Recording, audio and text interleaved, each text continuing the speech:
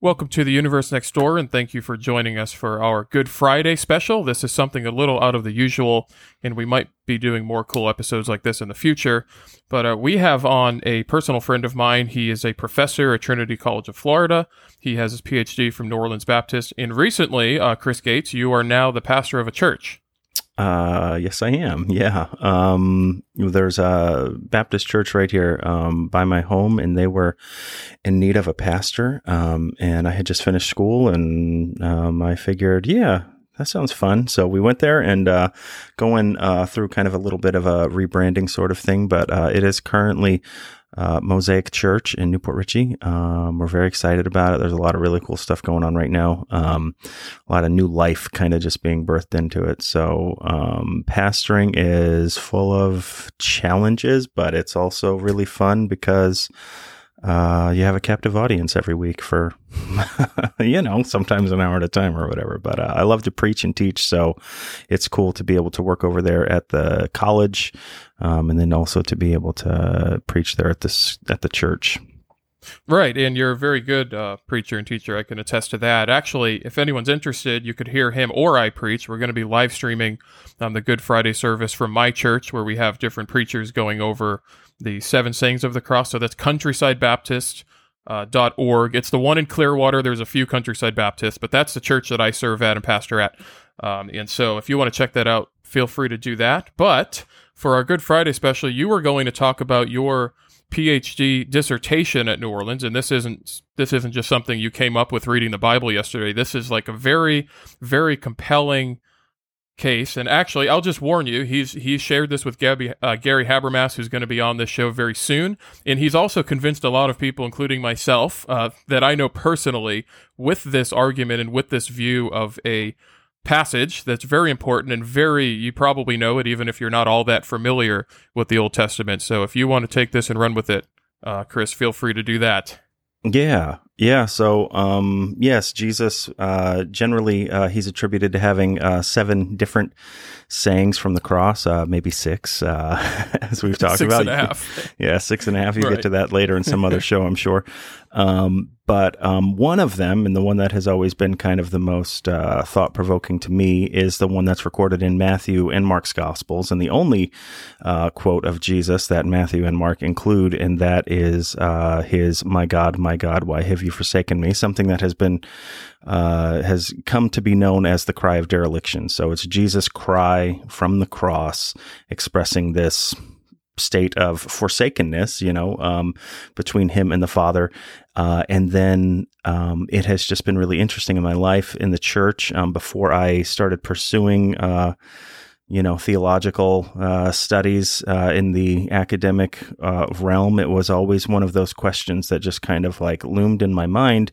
And as evangelicals, we hold tightly to the doctrine of the Trinity, something that has been, established in the church for, almost its entire existence, and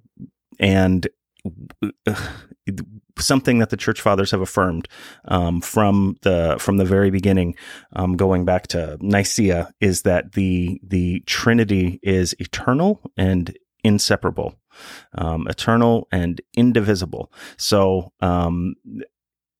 then you have people, pastors and teachers, and it seems to me people who are usually, I think, earnestly and honestly trying to understand what happened at the cross and what it was that Jesus was expressing on the cross, but also they can take that cry of dereliction and then try to make it something really kind of like scandalous almost. And like, really, you start to hear all of these things like, and this was, the one time in all of history that there was, separation between the Father and the Son.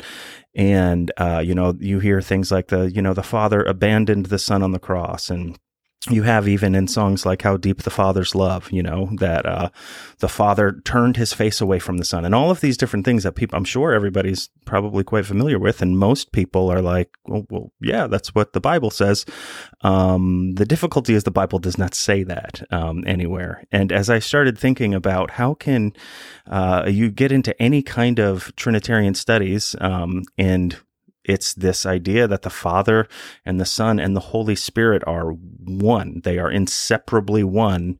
And then yet we have this time, usually right around Easter, Good Friday time, where people like to get on this idea that the inseparable Trinity was separated. So this became a point of consideration for me that I really was like, how do you square this circle here? How do you make sense of what's going on here? And as I started to look into it and investigate it, it turned into something that has been now probably about a 10-year journey. And I realized that the Trinity is indivisible, and the Trinity has never been divided, and the Father and the Son have never been separated. And I believe that the Bible attests to that, and it's actually quite clear to me when you start to really investigate it. So that kind of lays out the problem a little bit, and then we can kind of move into how we work through it, if you will. So you're kind of saying like, and this is one of the things that convinced me as well, that you're saying the Father and the Son, if they're actually one in being, they can't be separated. They're distinct, but they're not separate. Yes. If they're separated, they're no longer one. Right. And I think this is one of those, just a warning, that he convinced me of this many moons ago, and this is a view I hold as well now. As long as most people I know that you've shared this with have said the same thing. And I think that sometimes people hold so tightly to this idea that Christ was separated from the Father on the cross that they hear it and they automatically think, oh no, I can't listen to this. And sometimes we just have to think through these things and really just get into what the Scripture actually says and is meaning to portray. Yeah, and that is always kind of the what you have to look at anytime you're moving into any kind of biblical interpretation. You first of all, you need to look at your context. The larger context of the whole book you're reading. Then you want to look at the context from which you're drawing the passage out of, the immediate context, and then if and when you can, you have authorial intent that is in there too. So that was kind of the approach that I took as I was looking at it. And I looked specifically at Mark because most people believe that Mark was, has priority in the ordering of the gospel, so that he probably wrote his gospel first. He was the one who included it. It seems that Matthew came in later and then borrowed much of Mark, is how the scholarly consensus goes. So if Mark was the one who put it there first, then we start to think, why, of all of the things that Jesus apparently said while he was on the cross, why is this the one thing that Mark wants to include in his crucifixion narrative? And what is it specifically that he's trying to communicate with us and with his audience? So then you have to think about who's Mark's audience. Of course, it's pretty commonly held that Mark's audience is the Christian church in Rome, consisting of both Jews and Gentiles. Would have been a church with a pretty strong Jewish background and history, would have been a church that was very familiar with a lot of the Jewish writings. You have to remember the early church up until, the earliest New Testament texts that we have are not coming in until the mid to late 40s with Paul. So for those 40 to 50 years or so, they are learning everything that they know about God and everything that they know about Jesus through the Old Testament. So this church would have been familiar with the Old Testament scriptures. And I leaned kind of on the work of Richard Hayes in my dissertation, and he has two books. He's got Echoes in the writings of Paul, and then he's got one, Echoes of Scripture in the Gospels. And his basic premise was that when the Gospel writers were citing Old Testament texts, they were drawing in the fuller context of the Old Testament passage into the New Testament, if you will, the scene that they were talking about in the Gospels. So what Hayes is saying is they didn't just kind of henpeck verses, something that we even today, we kind of look at and we say, well, you can't just take a verse out of its context, right? You can't just pick up a verse, any verse that you want, and place it down somewhere and make it mean what you want. It came out of a particular context, so it means what it means in that context. And what Richard Hayes does is he goes back and he looks at all of these different Old Testament citations that are all throughout the Gospels, and he demonstrates how those New Testament authors drew in the whole Old Testament context, even when they would cite sometimes only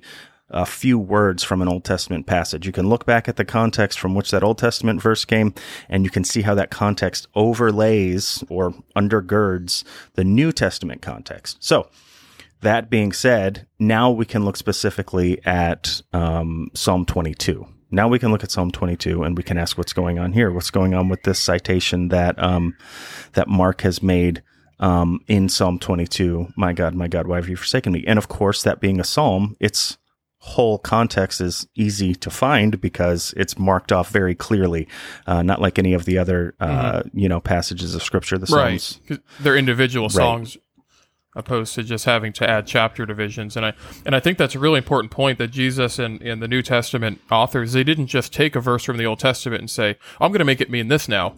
We have to go back and dig into that Old Testament context and see what they were actually portraying. And my wife and I were just talking the other day, we were reading in Matthew 10 where Jesus says he would turn man against his father, daughter against her mother. And he's quoting from Micah 7. And when you go back and read Micah 7, I'm in the opinion that it looks like it could have been like the whole chapter quoted right there because it's so specific. And of course, Psalm 22 is one of the most specific messianic prophecies in the whole Old Testament. Yeah. I mean, it's just like like to the point where it's details you wouldn't believe are recorded 1,000 years ahead of time. Yeah, that is exactly it. And I am not prepared and don't have it pulled up here, but with the miracle of the internet, it will take me just only 1 second to do that. But in Psalm 22, so it's yes, as you said, prophetic of the cross. Some people are going to kind of quibble about what type of prophecy it is. At the very least, we can call it typologically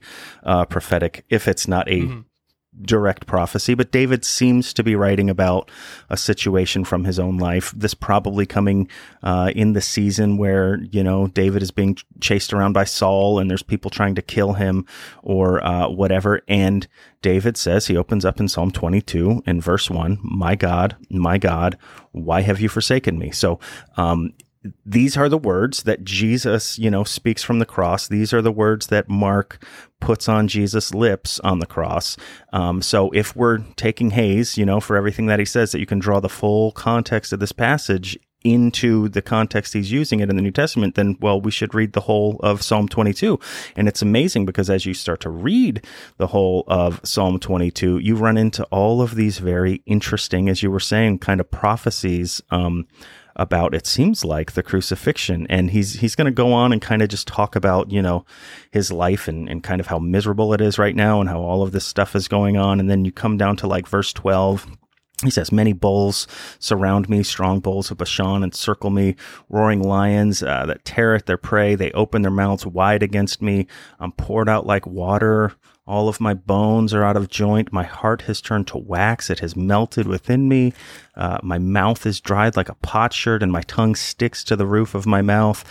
You lay me in the dust of death. So even some of these little details that are given here kind of poetically, not in scientific, detail about the things that might be happening to Jesus, but the poetic things that are going on here, about his bones and his dried mouth, that even being one of the expressions of Jesus from the cross. I thirst, he's being dehydrated, those sorts of things. You have his heart being turned to wax. John kind of alludes a little bit to this with the blood in the water flowing from Jesus' side. You continue to go down. Dogs surround me. A pack of villains encircle me. In verse 16, they pierce my hands and my feet. All my bones are on display. Right. People stare, they gloat, they divide my clothes among them, and they cast lots for my garments. So this very clear picture sort of developing here that as we're seeing this, it's like, wow, this really sounds like what we know about the cross. This really sounds like what the gospel writers have told us happened to Jesus on the cross. So people start to look at this and they say, oh, wow, this is prophetic of Jesus. Wow. And if Mark is meaning to draw in the whole of Psalm 22, the whole context from which he drew that little bit, if he wants the reader to understand all the rest of it along with it, then you continue to come on down. And then you get to verse 22, and all of a sudden, this is a typical psalm of lament. So if you go back and look at any of the, form critical work of like Gunkel or anything like that, some of these guys that have done a lot of work in the Psalms established a lot of what we know about what the Psalms are and how we understand them. This is a psalm of lament, a typical psalm of lament, and those usually start with this, the psalmist petitioning and crying out to God and saying, God, what's going on? Here's my circumstance. I can't believe this is happening to me. Where are you? Do you even hear me? You see a lot of psalms of lament like this as you read through the Psalms, but almost always at the Psalm of Lament, there's this radical shift at the end, and then it moves into this section of a hymn of praise. And in Psalm 22, this happens, or it happens at verse 22. So Psalm 22, verse 22, this is where this shift happens. So he's talking about all this terrible stuff. He's lamenting what's going on. And then you get down to verse 22, and he says, I will declare your name to my people. In the assembly, I will praise you. You who fear the Lord, praise him. All you descendants of Jacob, honor him, revere him. All you descendants of Israel. Verse 24, for he has not despised or scorned the suffering of the afflicted one.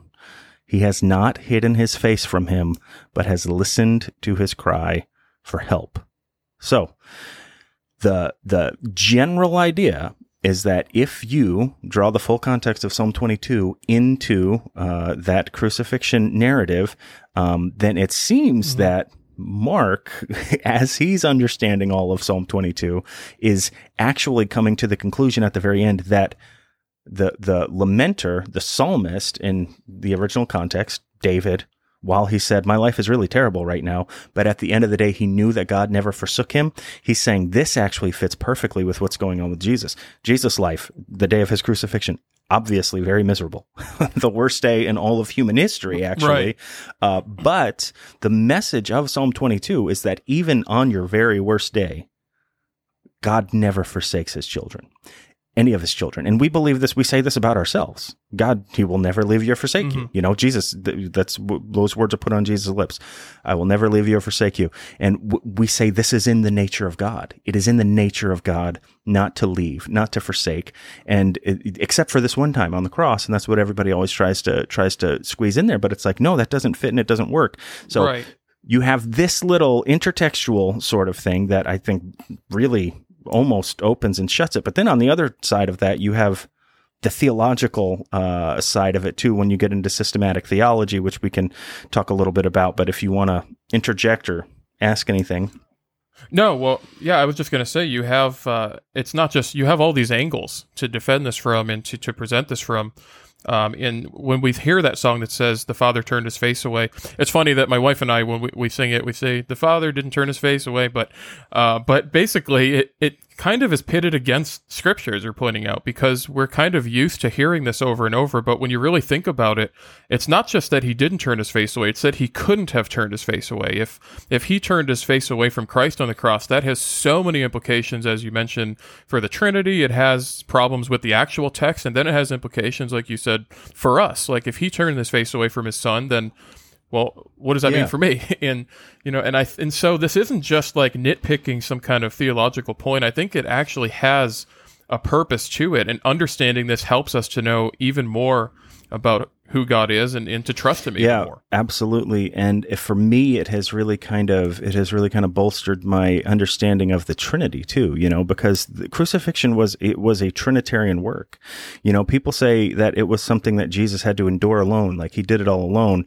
And it's like God in his Trinitarian form doesn't do anything alone. No persons of the Trinity act alone in any way. I mean, that was basically Jesus' whole message when he was on the earth. I mean, not his whole message, but a large thrust of what he was teaching was, I don't do anything apart from my Father's will. Like, I only do the things that the Lord empowers me to do and that he tells me to do. And that's what's going on. And it tells us, I mean, very clearly in Hebrews, oh man, the verse is failing me, but it's Hebrews 9:14. It says that Jesus offered himself by the Spirit. And right there, that's another text that shoots this whole thing completely out of the air too. Jesus, he offered himself by the Spirit. So you have the Spirit is the one so Jesus is not being separated from the Father. And while that's not explicit, it's explicit that he was not being separated from the Spirit because the Spirit was the one empowering him.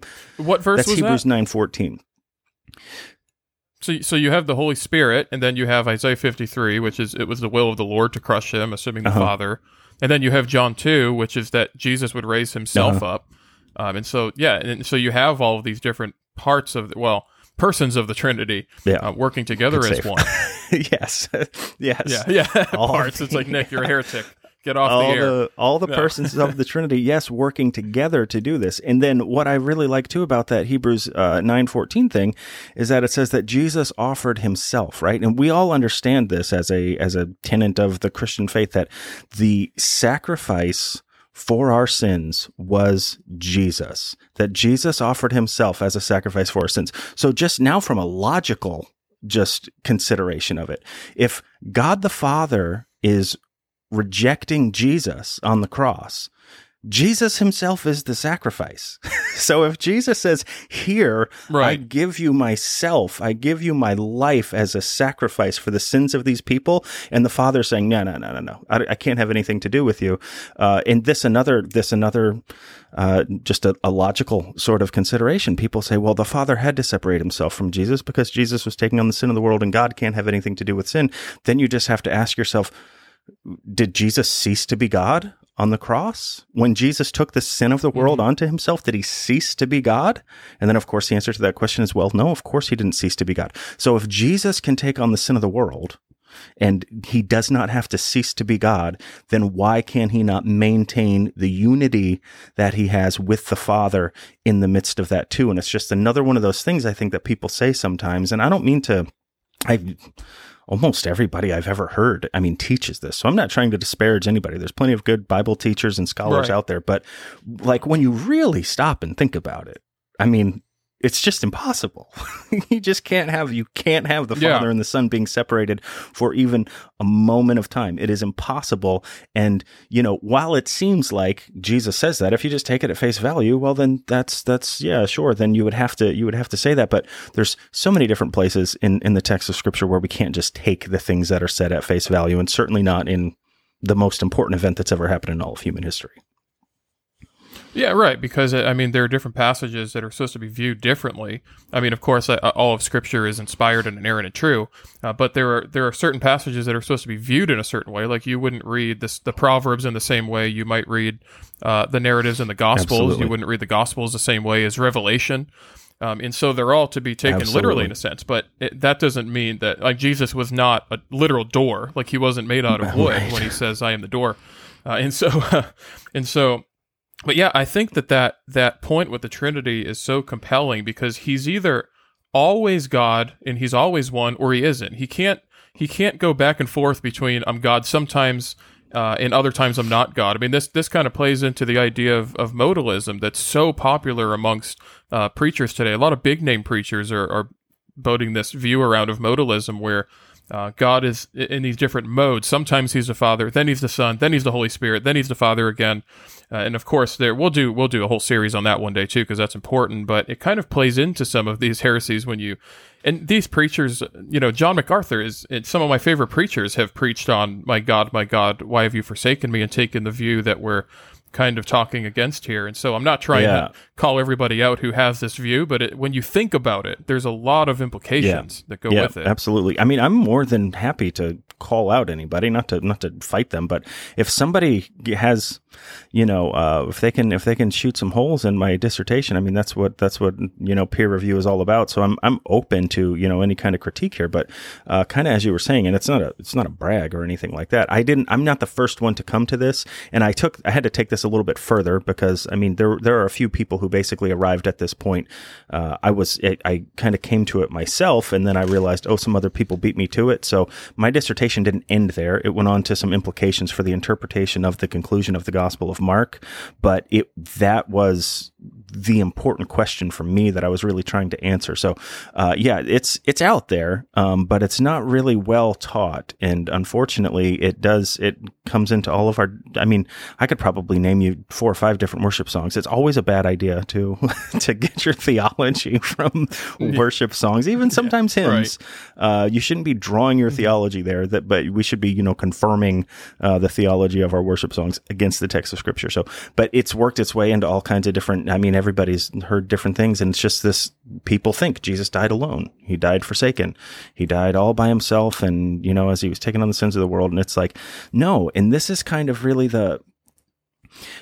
It's kind of reshaped what I think about the atonement too, and how I think about salvation, because people always say, well, Jesus had to be separated, from the Father so that you don't have to be. And then I'm like, well, I mean, I guess if Jesus was separated from the Father and you're trying to work it into some kind of penal substitutionary model, then okay, yeah, like I can see where you're coming from, but they're kind of they're using the wrong terms. Yeah, I think. but you could say he took on sin so you wouldn't have to. Yeah, right. The punishment from sin. And this, of course, too, this opens up a whole nother, topic of discussion, because there are some texts of scripture that talk about, being, what is the consequence, for sin? And then, of course, we're assuming that Jesus bore the full consequence of sin. He did. I mean, this is what the Bible tells us, but is the consequence of sin actually separation from God? Or do we have some kind of poetic language that's going on there when we're talking about separation from God? And what does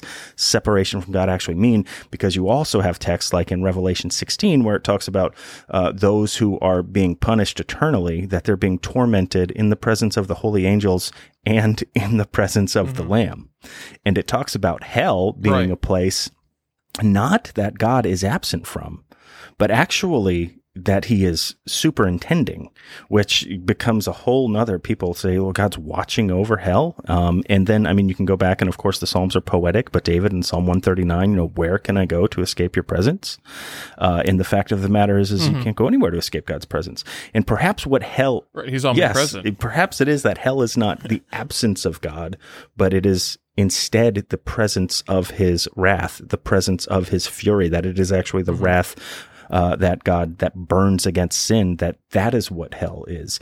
And so Jesus takes on that. He takes on the wrath of God. It's not crucifixion that was the punishment for sin.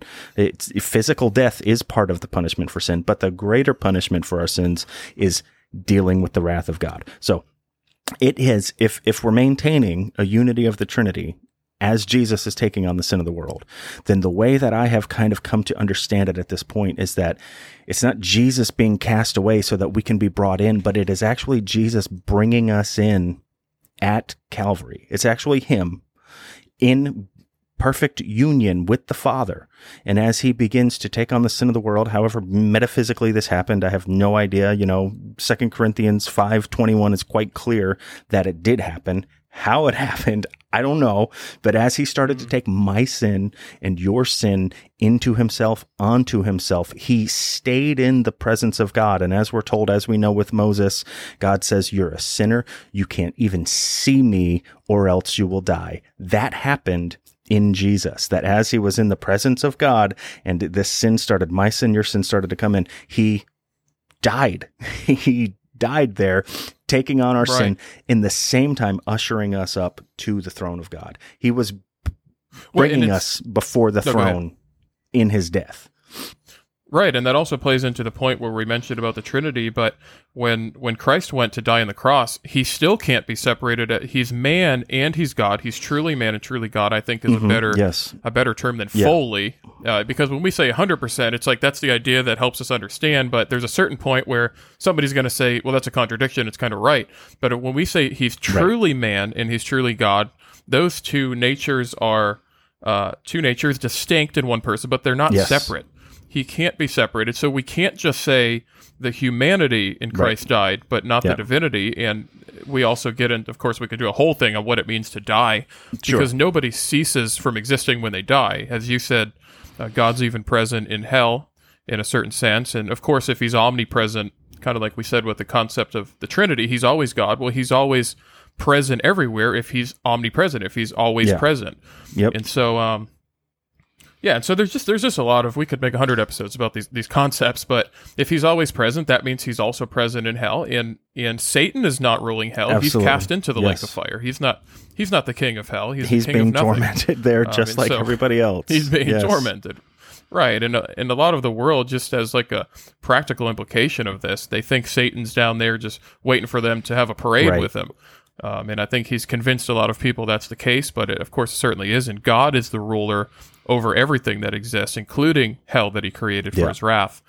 And so I think that's just a really important point and one of the many implications. Absolutely. Of this. Yeah. And you brought up the hypostatic union too, that, you have two distinct natures of Jesus, but that they are inseparably bound. I mean, this is something that we affirm again as Christians, that Jesus' humanity and his divinity are distinct but connected entirely. So people say, that's another, well, maybe he just forsook his humanity and not his divinity. It's like, well, you can't forsake just one of them. They're like intertwined. Right. So, every kind of angle that you want to look at it, or somebody wants to argue, it's like there is a good reason and a good answer to say, no, he did not forsake his son. And then kind of the to bring it to where my dissertation actually went. So, the whole idea, I was talking about authorial intent, and why would Mark, include this in his gospel? And this gets into a whole nother TC issue, which I know has become a recent hobby of yours. So you can attest to the fact that one of the most open and close, issues in textual criticism is the end of Mark. That Mark, you get the crucifixion and then you get the resurrection account, and you have the women that show up at the tomb, and it says there's a young man there, clothed in white, and an angel. There's an interesting discussion about why he's called a young man too, right. But which is found in the King James. Yeah. Which is a great translation, by the way. I'm not an anti-King James guy. I'm just pointing it out. Well, I'm sure some of our listeners are King James only. That's I would disagree with King James only, but it's a great translation. There's an interesting point to be made. It kind of ties into a little bit of what Mark is doing, kind of, I think, with his discussion about the disciples throughout his gospel. But he says to the women in this very ironic sort of fashion, he says to them, he's not here.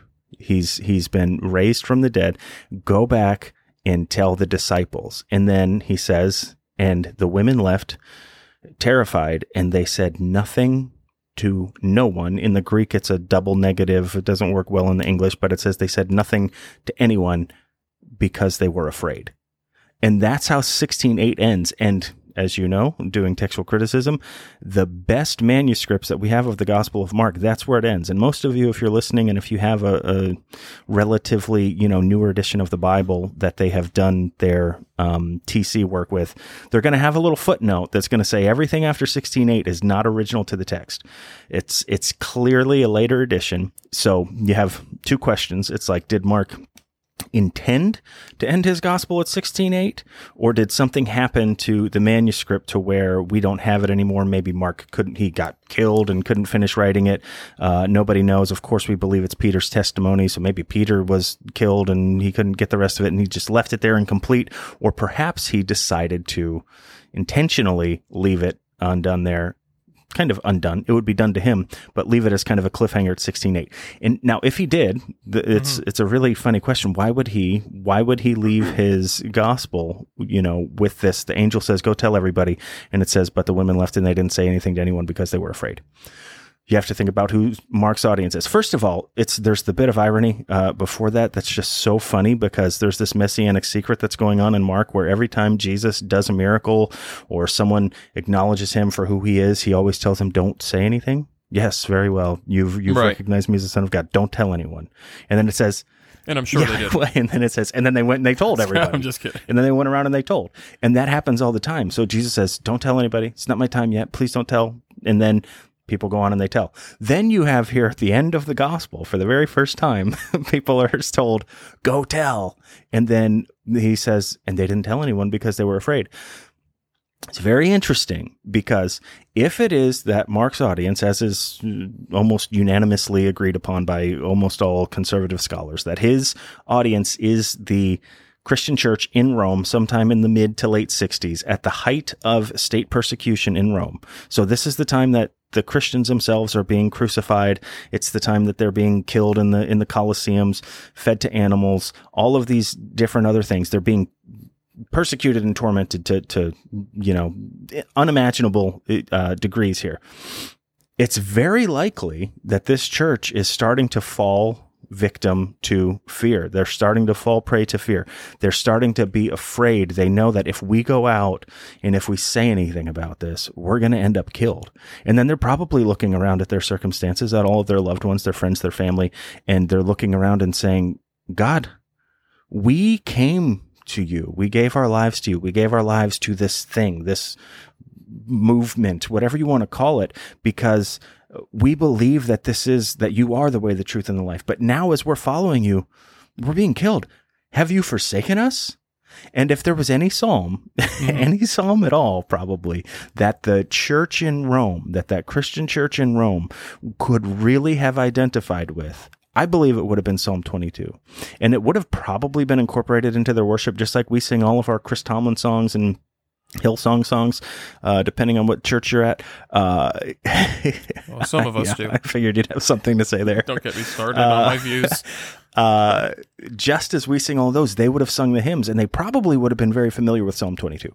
So when they hear Psalm 22 in a coming off of Jesus' lips, perhaps it resonates with them immediately because they think to themselves, oh my gosh, I also feel forsaken.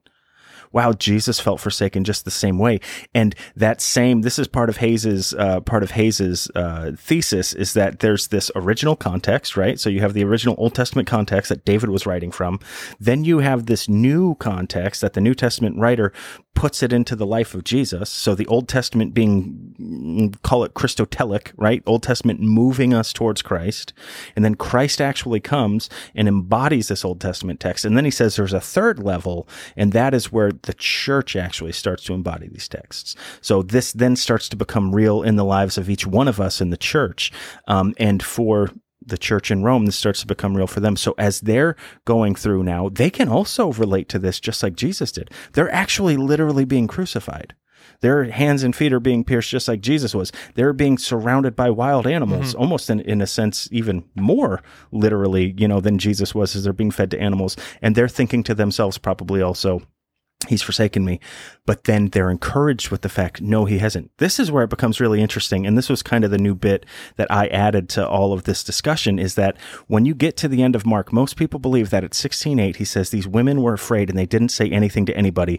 And that's how Mark closes his gospel. And he's trying to make, it's like this reader response sort of reaction he's trying to get out of the people. So this big, long, awesome story goes by. We hear all of this awesome stuff. Mark, it's actually brilliantly written. It's a very well done story about Jesus. He dies, he's raised to life. Then the angel says, go tell everybody. And then he says, and they didn't say anything to anyone. And then it's like, why would you? Now imagine if that is intentionally how Mark wanted to leave it, and that's how the story was ended. They didn't say anything to anyone. Well, now the whole audience is sitting there thinking, why wouldn't they say anything to anyone? And that, of course, I believe is the question that Mark is asking his audience. Why wouldn't they say anything to anyone? Why aren't you saying anything to anyone? And if his audience is thinking about the whole of Psalm 22, then we're not going to stop even at 24, which was where we just stopped, but we're going to go on to the last 6 or 7 verses here.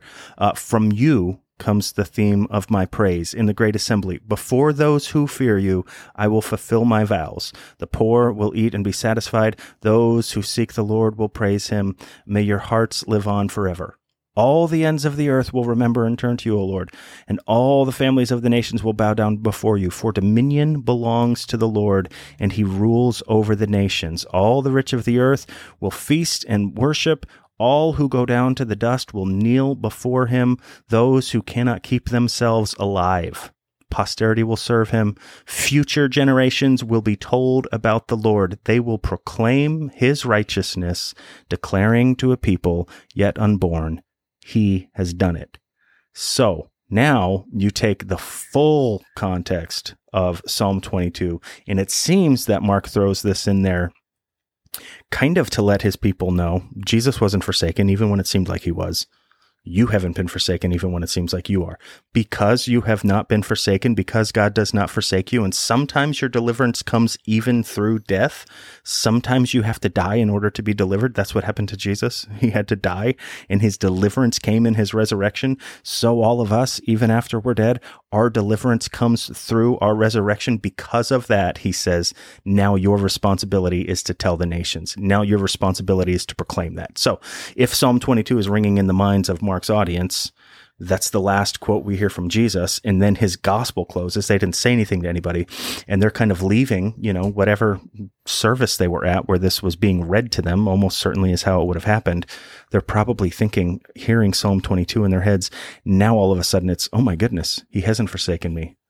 I have to declare this to the nations. I have to continue to tell this story where, he says the women failed. And of course we know the women didn't fail. It's a literary device. It's again, one of those things where it's not to be taken literally.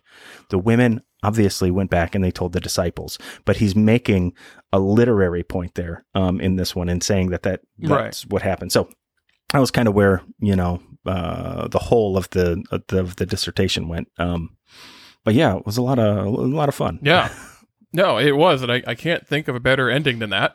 That was a great way to tie it all together. And like we said, this has so many implications. So think about it. If you were convinced, send us an email at information@apologetics.org because we want to know. We like to hear from people. We like to answer your questions. And you have a podcast, Ravel. I do, yeah. Yeah. It's we kind of talk about the intersection of kind of the world and the Bible, society and scripture, as we call it. So I do that with co-host, a buddy of mine. His name is Basil Rosewater. There's two Ravels. Somebody ripped off our whole idea for our podcast and started another one. Oh, no. Yeah, so really, just look for it's got my name and his on the bottom. We got the kind of the white cover with like a little ball of yarn on it, but yeah, we talk about all kinds of weird. I'll link it in the description. Awesome, that'd be so cool, and we'll have to get you on over our show, talk about some stuff at some point too. That'll be fun, little cross germination. Yeah, that'd be really cool. Well, that was awesome, and I hope everybody had as good of a time as we did. And thanks for listening, and thank you, Chris, again. That's Chris Gates, by the way. Most of you will see the title here, but that's Chris Gates, professor and pastor. Thank you so much, and thank you for listening to The Universe Next Door.